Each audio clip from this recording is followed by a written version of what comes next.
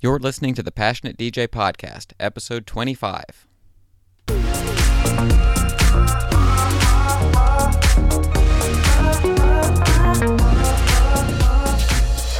Welcome to the Passionate DJ Podcast, where it's all about becoming a better DJ through passion and purpose. And now, your host, David Michael.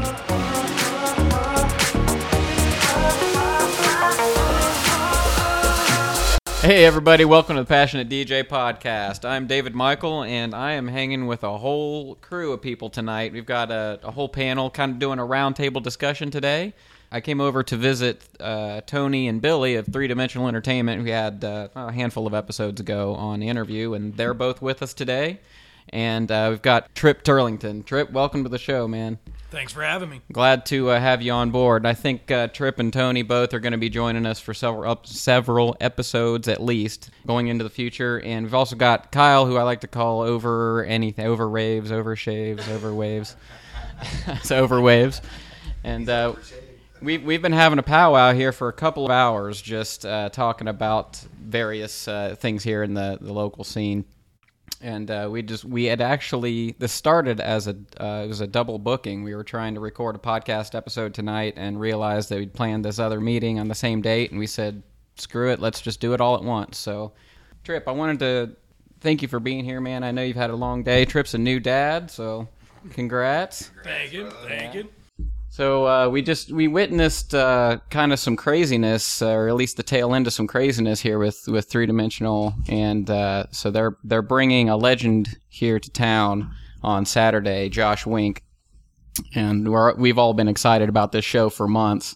And I get a panicked phone call the other day from Tony saying that there was a problem with the venue and they weren't going to be able to use it. And so we saw the tail end of this damage control that all these people just kind of came out of the woodwork and just handled all this stuff to make sure that the venue could be transitioned to another venue and everything will still run smoothly, and it looks like it's really going to work out.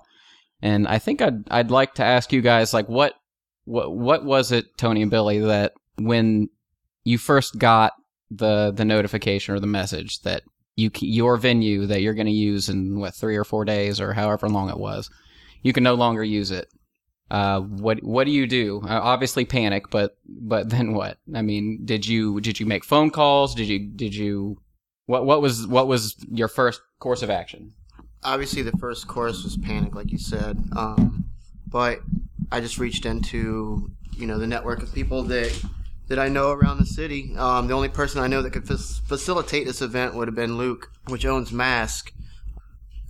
Putting Josh Wink in some of these other venues would never be possible without the production, and Mask has all that stuff. So I hit Luke up, and not thinking that he was even entertaining the idea because it's a Saturday night, it's his big night.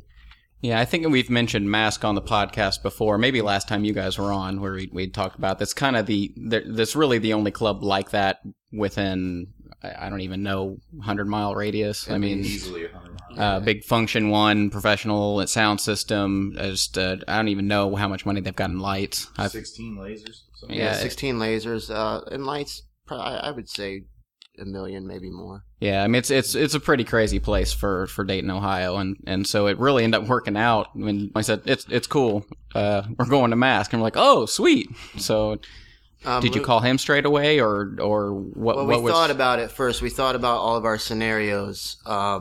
We thought about therapy. We thought about one of the other venues we used to use, the Rockstar Arena, weighing out all of our pros and cons. Mask was definitely in that equation, but again, in my mind, like, not thinking that we were going to be able to use it because it's a Saturday night.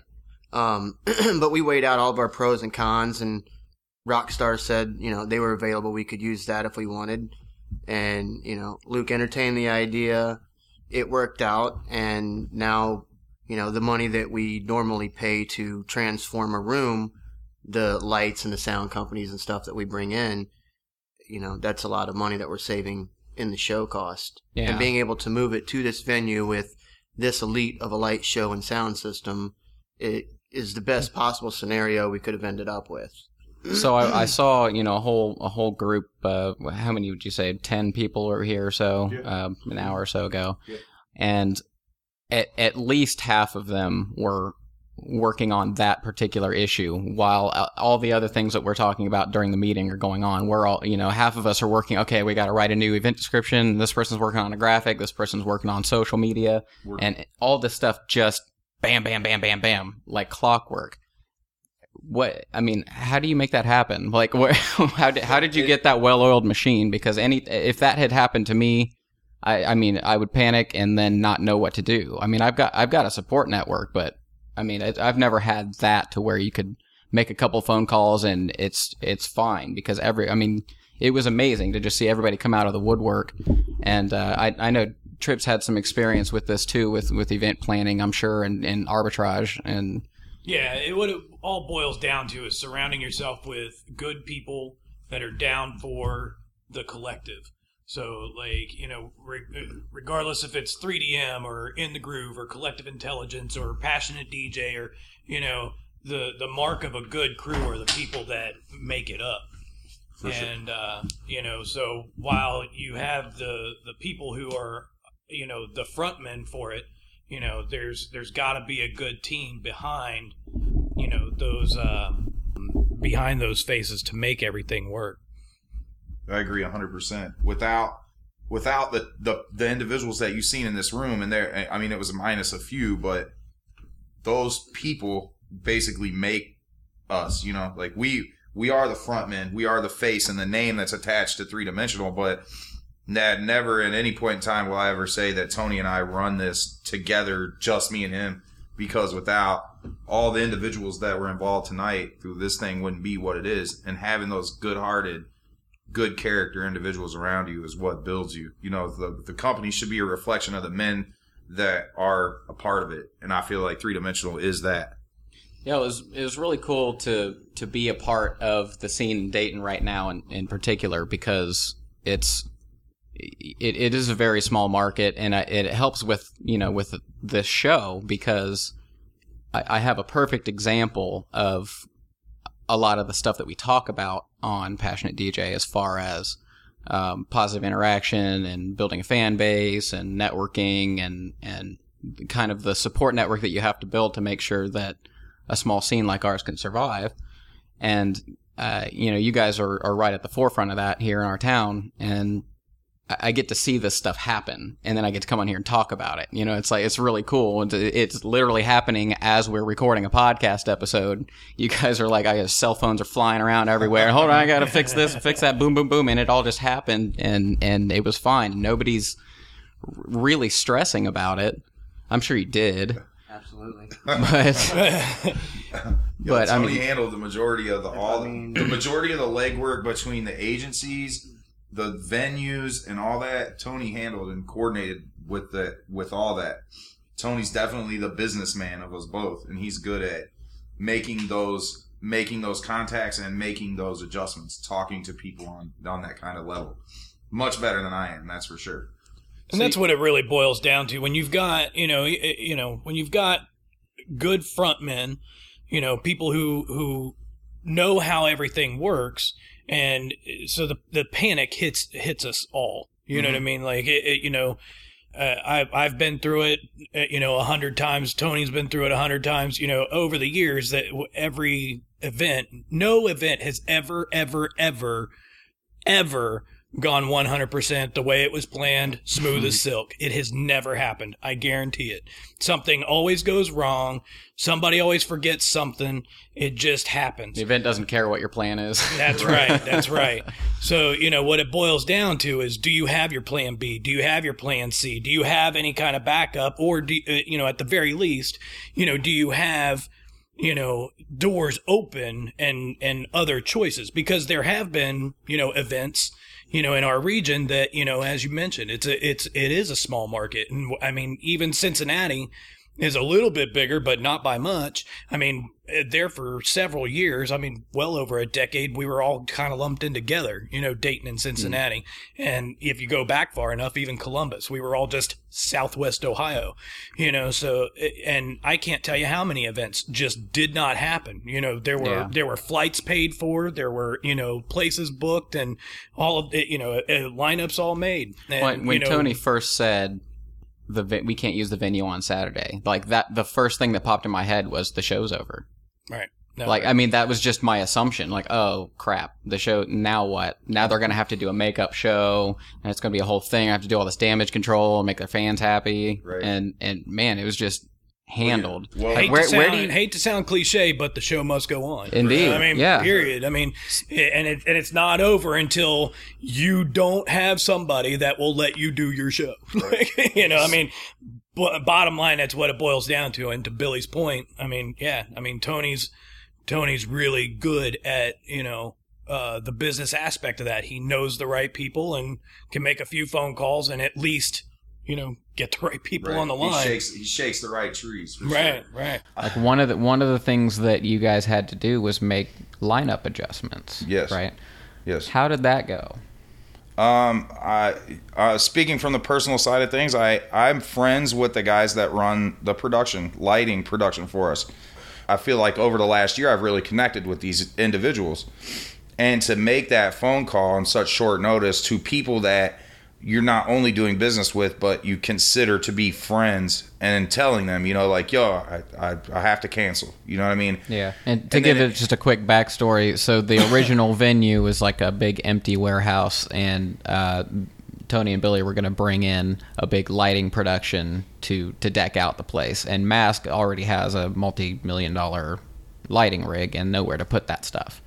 So yes. you had to cancel on the lighting guys who were counting on being hired. Basically counting on the bread. They are two individuals just like ourselves. They are ex-Marines. They did 2 tours overseas. They're just individuals making a living like you and I or like anyone else. And they rely on booking shows on the weekend, running their production to live their lives on a daily basis.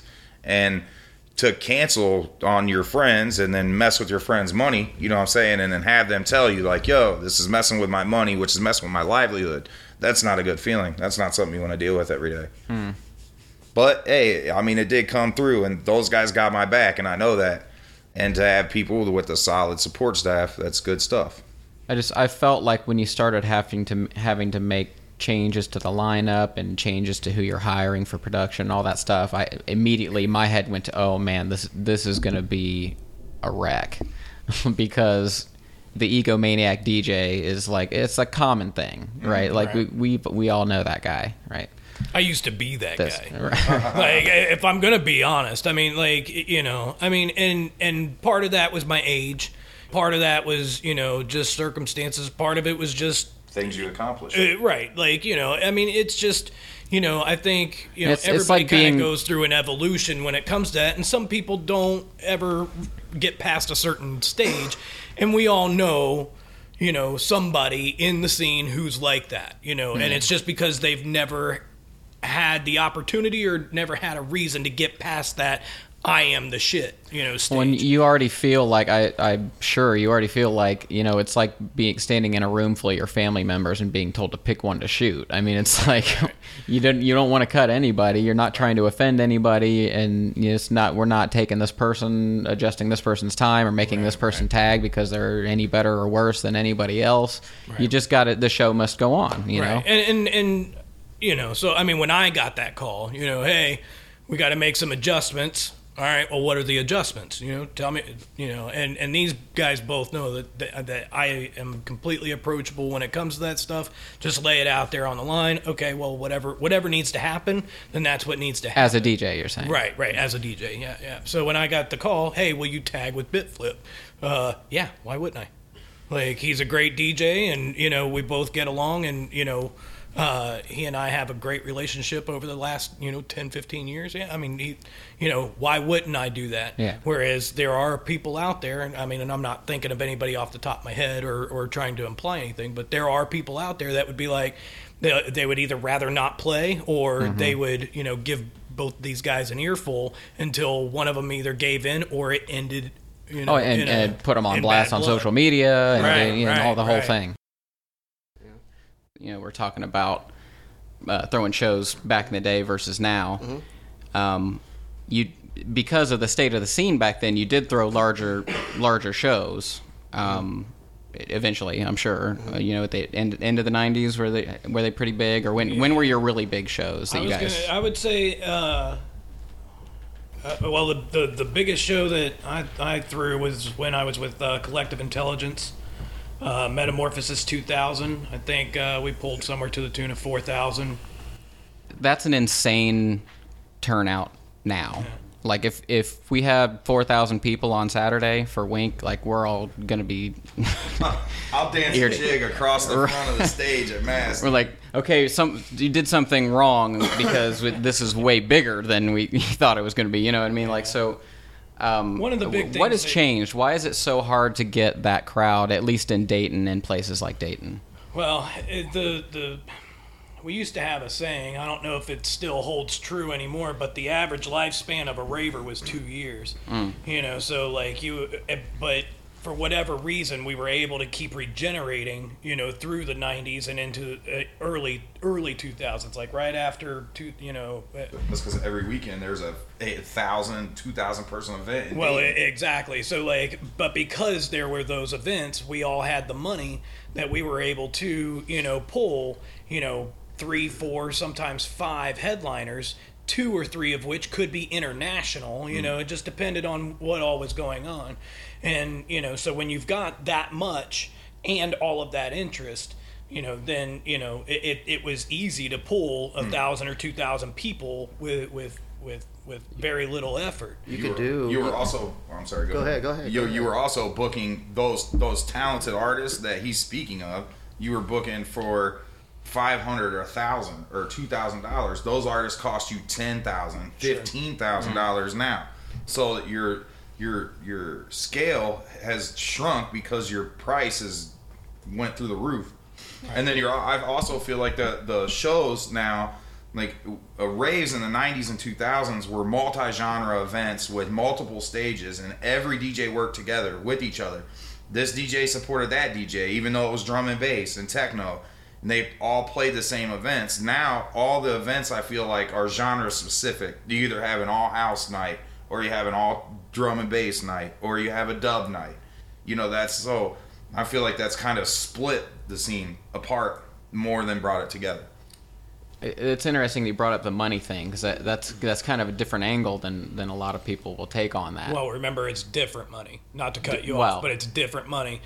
Back then we were all DIY. No matter how big we got, locally or in our region or whatever. Like no matter how many people we had coming in those doors, no matter how many trash bags of money we were pulling out of these shows.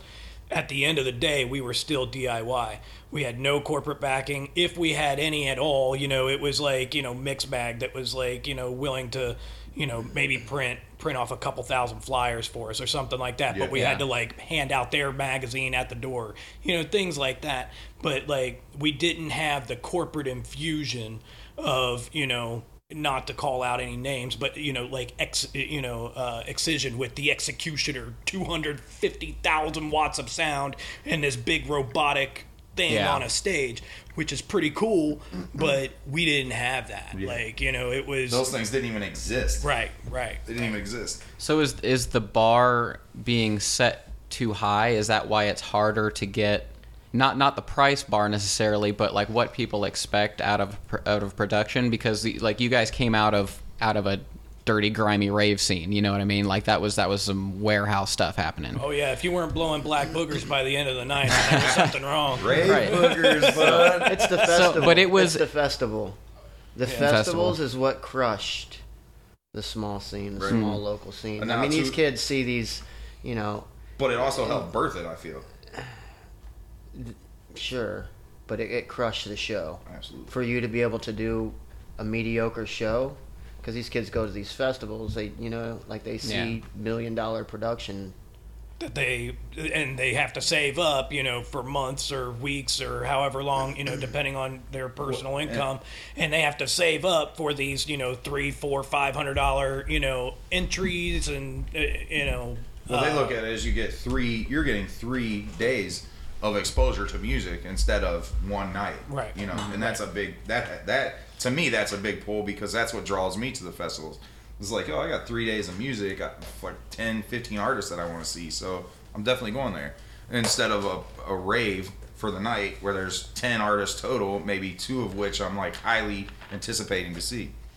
Tony, you've played a few festival environments. What do you think of playing to that crowd? I'd rather play in a small room with 50 people. Really? Yeah. I mean, don't get me wrong, it's great to play in front of that many people, but I just don't feel like the vibe is all the way there, the togetherness, not like a small room. You feel like they're there for a different reason? Like Yeah. those kids are not cool there thing. for the same reason that you... It's a party. It's a cool thing. Yeah. Yeah. It's I think it's 70% music, 30%, hey, let's party. Yeah.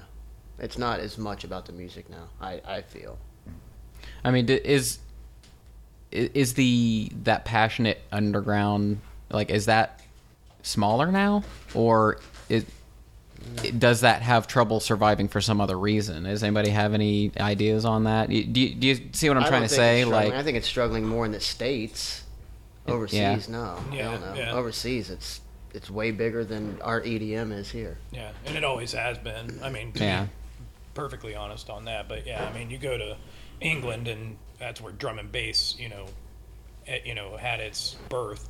So, you can still go there. I mean, Hospital Records puts on crazy, huge festivals of drum and bass. You try to do a huge drum and bass festival like that here, and you might get the same 25 train spotters, Yeah. There's not even very many people at a D&B fest. maybe some of our UK and other European-based listeners would want to leave a voicemail and chime in on what they think about the state of the underground over there.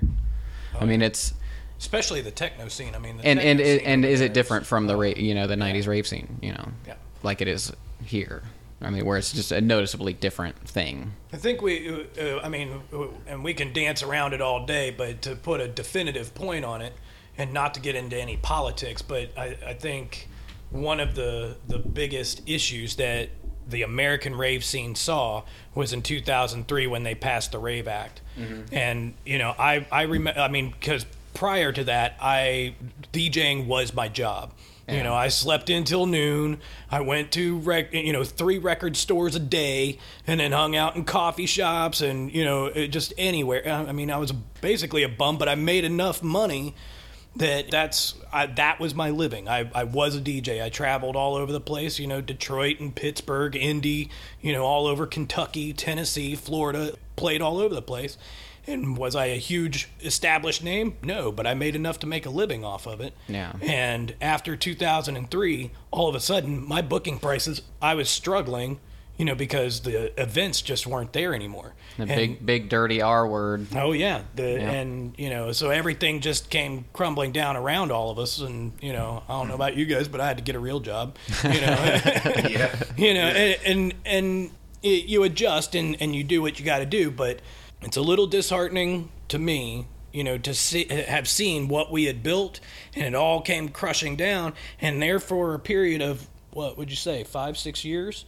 It was nothing it was known that if you're going to play out, you're most likely going to play to less than 50 people, maybe a couple hundred if it's a really, well put together event, and it was not uncommon to play to an empty room some nights. It was what it was. And thankfully, retrospect, thankfully dubstep came along and reinvigorated everything, but it brought with it corporate cash. Mm-hmm. Yeah. And that's what's different about all of this, is that, corporate cash doesn't care about the authenticity of the underground attitude. Like, what it cares about is turning a profit. So yeah, we can we can infuse as much cash as you want, but we want your Steve Aoki's and your Skrillex's and your The people that are making us money. Yeah, those huge names, and keep the machine going. Not that, there's anything wrong with the Aoki's or the Skrillex's or any of that stuff, because that caters to people who didn't know what we knew. Yeah. They either came in, during the dubstep phase, and so this is what they know. And there weren't, what we left wasn't big enough to say, no, this is how you do it.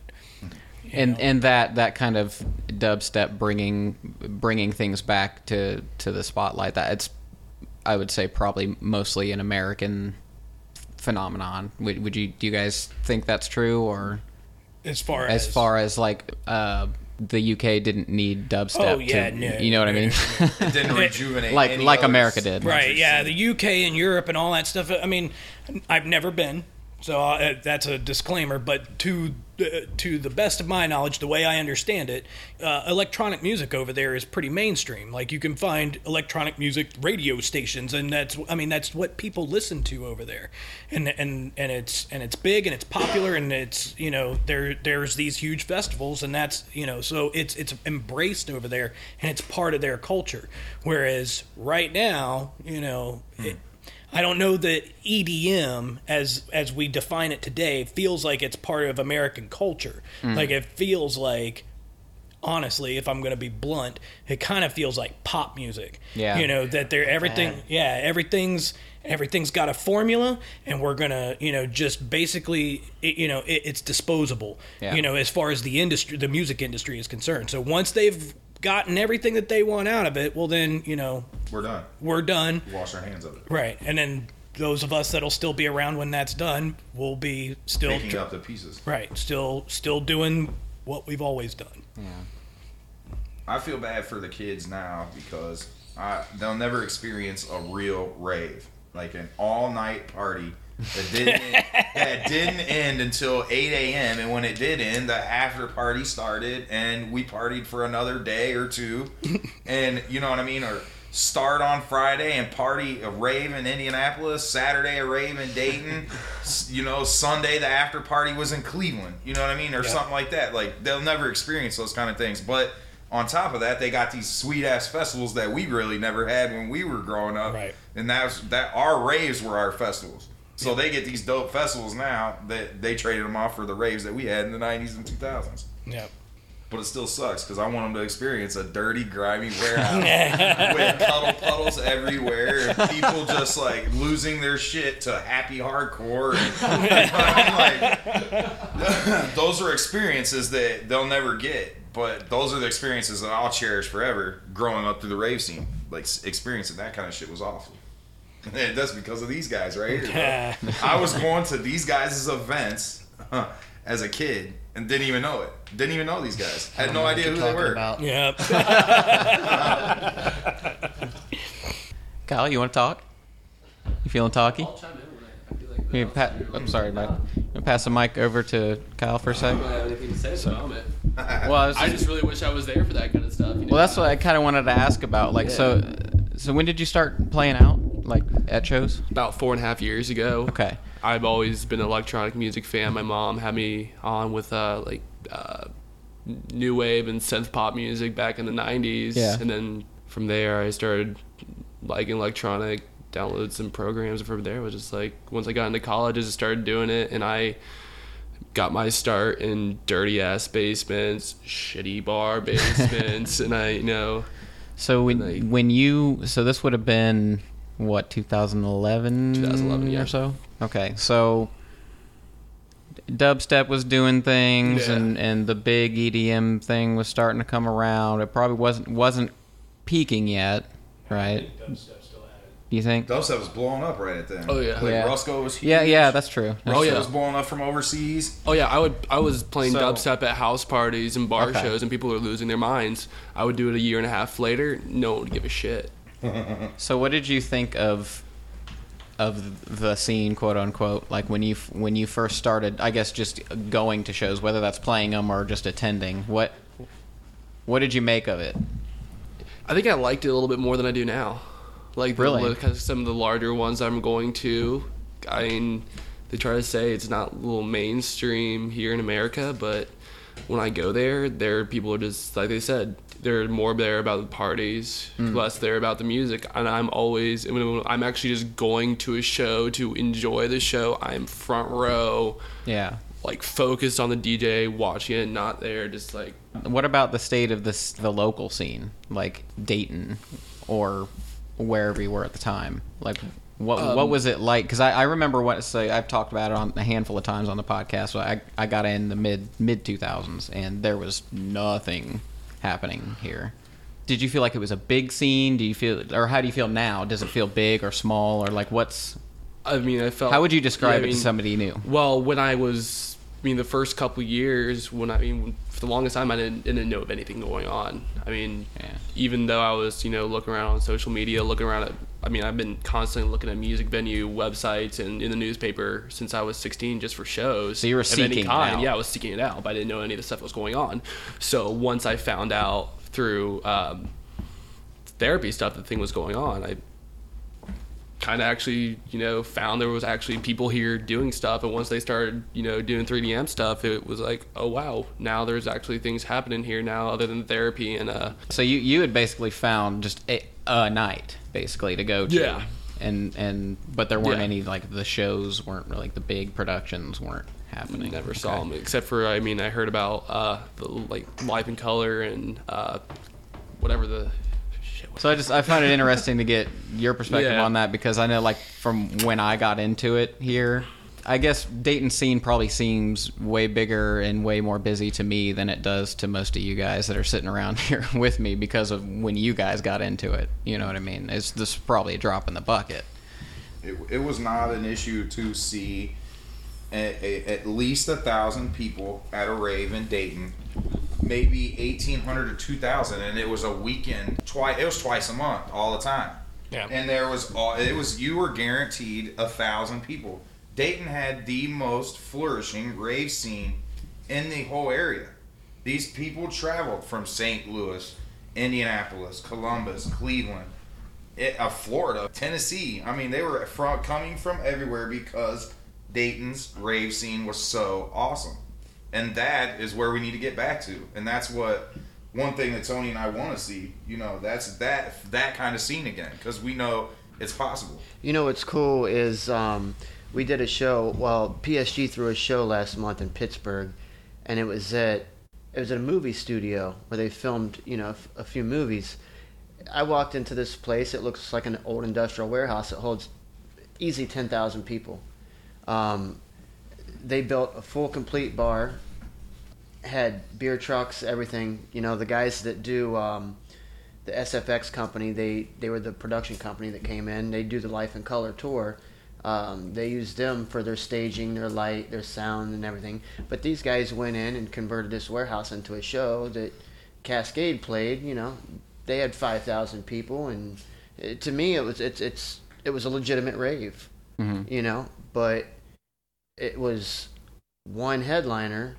It's concert hours. It started, doors open at 8:00.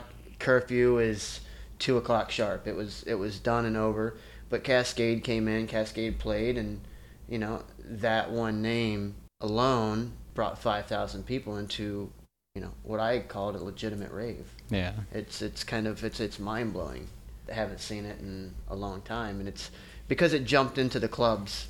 Everything jumped into the clubs, and everybody was doing the club shows, and so part of that was because of the rave. The rave. Not to come back to that, but I was going to anyway. Yeah, that's exactly what happened. They pushed us out of all of the, the ability to rent any kind of venue. The language on it was so vague and non-specific that it was like, any all venue owners were scared. Yeah, all venue owners were scared, and it was something as simple as any venue or building where people gathered and there was repetitive music. Well, what? That could be your church. I was living when I was living in Florida, glow sticks, and this was in '99. The vapor masks, glow sticks, all that stuff was paraphernalia. Like if you were in a venue or got caught with that stuff out, that's paraphernalia charge. everything that had anything to do with an electronic music back then, they were trying to find any little way, shape, or form that they could stop it. Yeah, and I mean, and now, that's what I'm saying, and now coming back now and seeing all this stuff going on in these legitimate venues, it all folds back to corporate cash. Right. Because it was selective prosecution before all that cash came in. So like literally they now quote unquote companies are doing it. It's a different story. It's a different story. Now it's capitalism. Yeah. But you know, it like, I mean, you haven't been to a rave until you've been put on the ground by the National Guard. You know, like, I mean, and that shit happened. I mean, it was, you know, it was nothing for, you know, National Guard or SWAT teams or whatever to catch you out in a cornfield out on 23 in Columbus, you know. You know, and hey, you know, it just is what it was, and it is what it is now. But so, I mean, do you think that Tony, since you were talking about, like, you've kind of in recent memory seen something that made you, you know, fondly remember the rave scene and everything? Do you think that was was that a unicorn, or is that something that's coming back or that could come back, or was that you know, flash in the pan? Is that had its time? It's going to be few and far between, because to throw a show like that,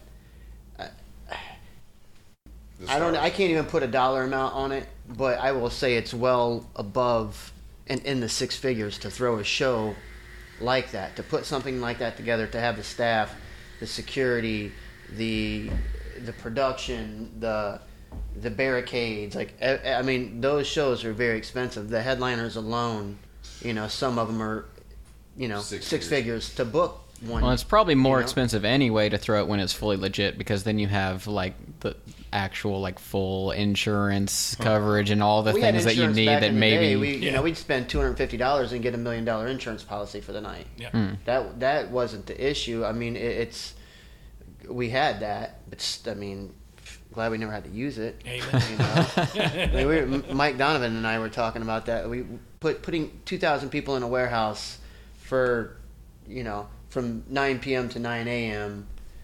in places where people shouldn't even be, and nobody getting hurt. You know, we think our lucky stars that none of that ever took place. Right. Like, yeah, I can't imagine the nightmare that would come along with that. Yeah. I guess you kind of get a little bit of the corporate veil too, if you know, if you're talking corporate cash, but you can also kind of hide behind that. As you know, if a big company's throwing a show, then nobody has to claim the direct responsibility of somebody falling off a speaker stack or whatever. And now, I mean, well, they figured a way to tax it all. Right, you know, right. Now the companies that are throwing these shows pay their taxes, and now that the man, whoever he is, gets his cut, it's all good. Why did you stop throwing shows, Trip? I know you're dying to talk about this. I got to bring it. Why does promoting suck? Or why did it? Or why could it? Promoting didn't suck when I was doing it a lot.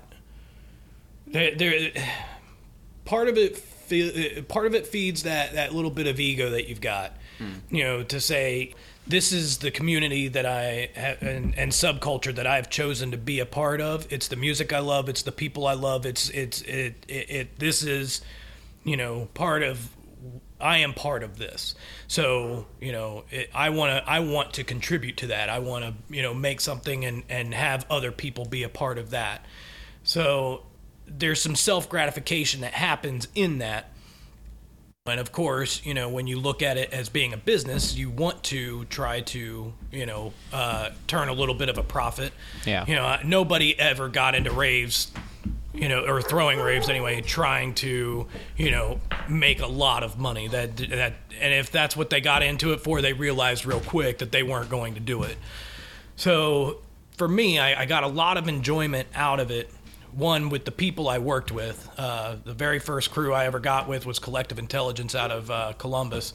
And that crew has always operated more like a hive mind type of thing. So like there's a guy, his name's Walt Smith. He, you know, is still the head of Collective Intelligence, but he doesn't do everything or anything on his own. Much like Tony and Billy, I found a guy that I meshed with, and we complemented each other in almost every way, and we were able to throw, some really killer shows. And that guy is Naughty Groove, for anybody locally listening. What's up, Jason? So it was a lot of fun. What happened was it stopped being fun. It wasn't even about losing money. Jason and I we've been throwing a show for 12, 13 years, maybe 14, 15, the Into the Deep boat cruise series.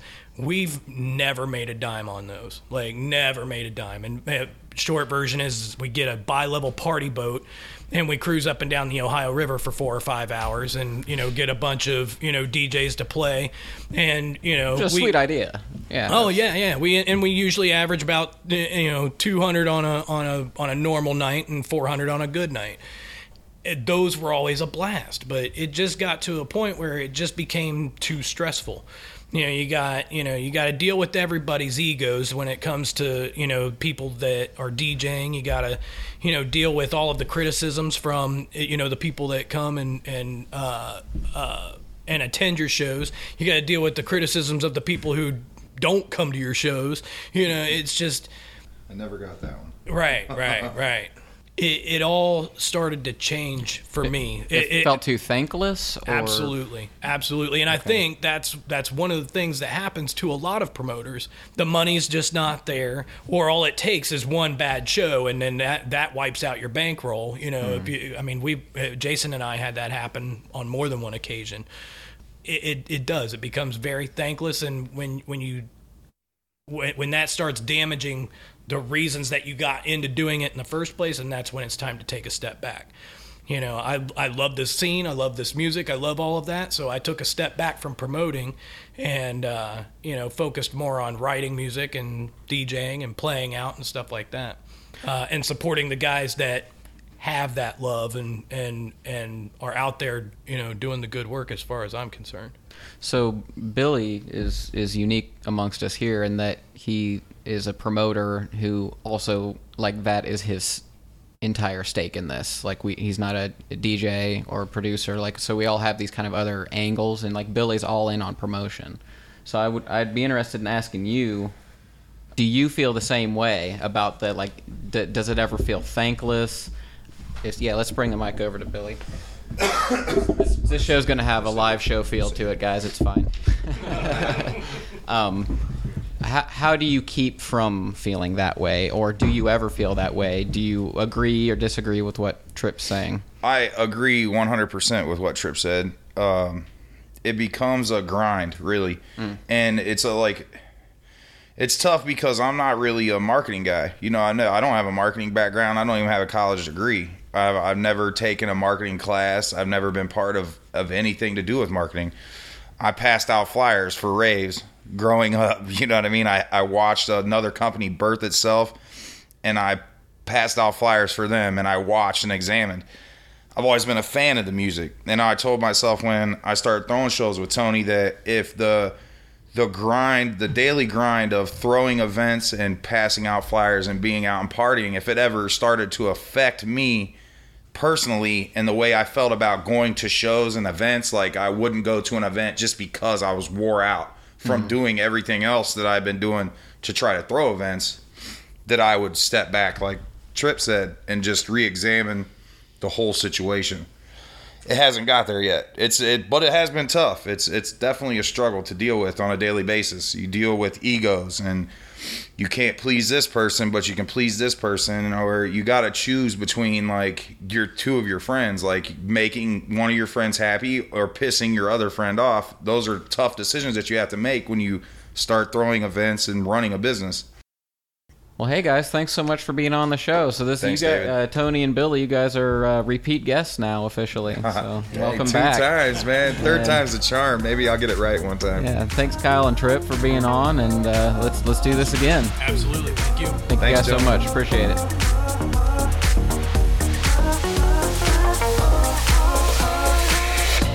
Thanks for listening to the Passionate DJ podcast at www.passionatedj.com. Check out the fan page at facebook.com/passionatedj or on Twitter at DJ with Passion. And always remember to keep on spinning. I need you. I want you. Come and kiss me more. And it's a wrap. Thanks, brother. Thanks, guys.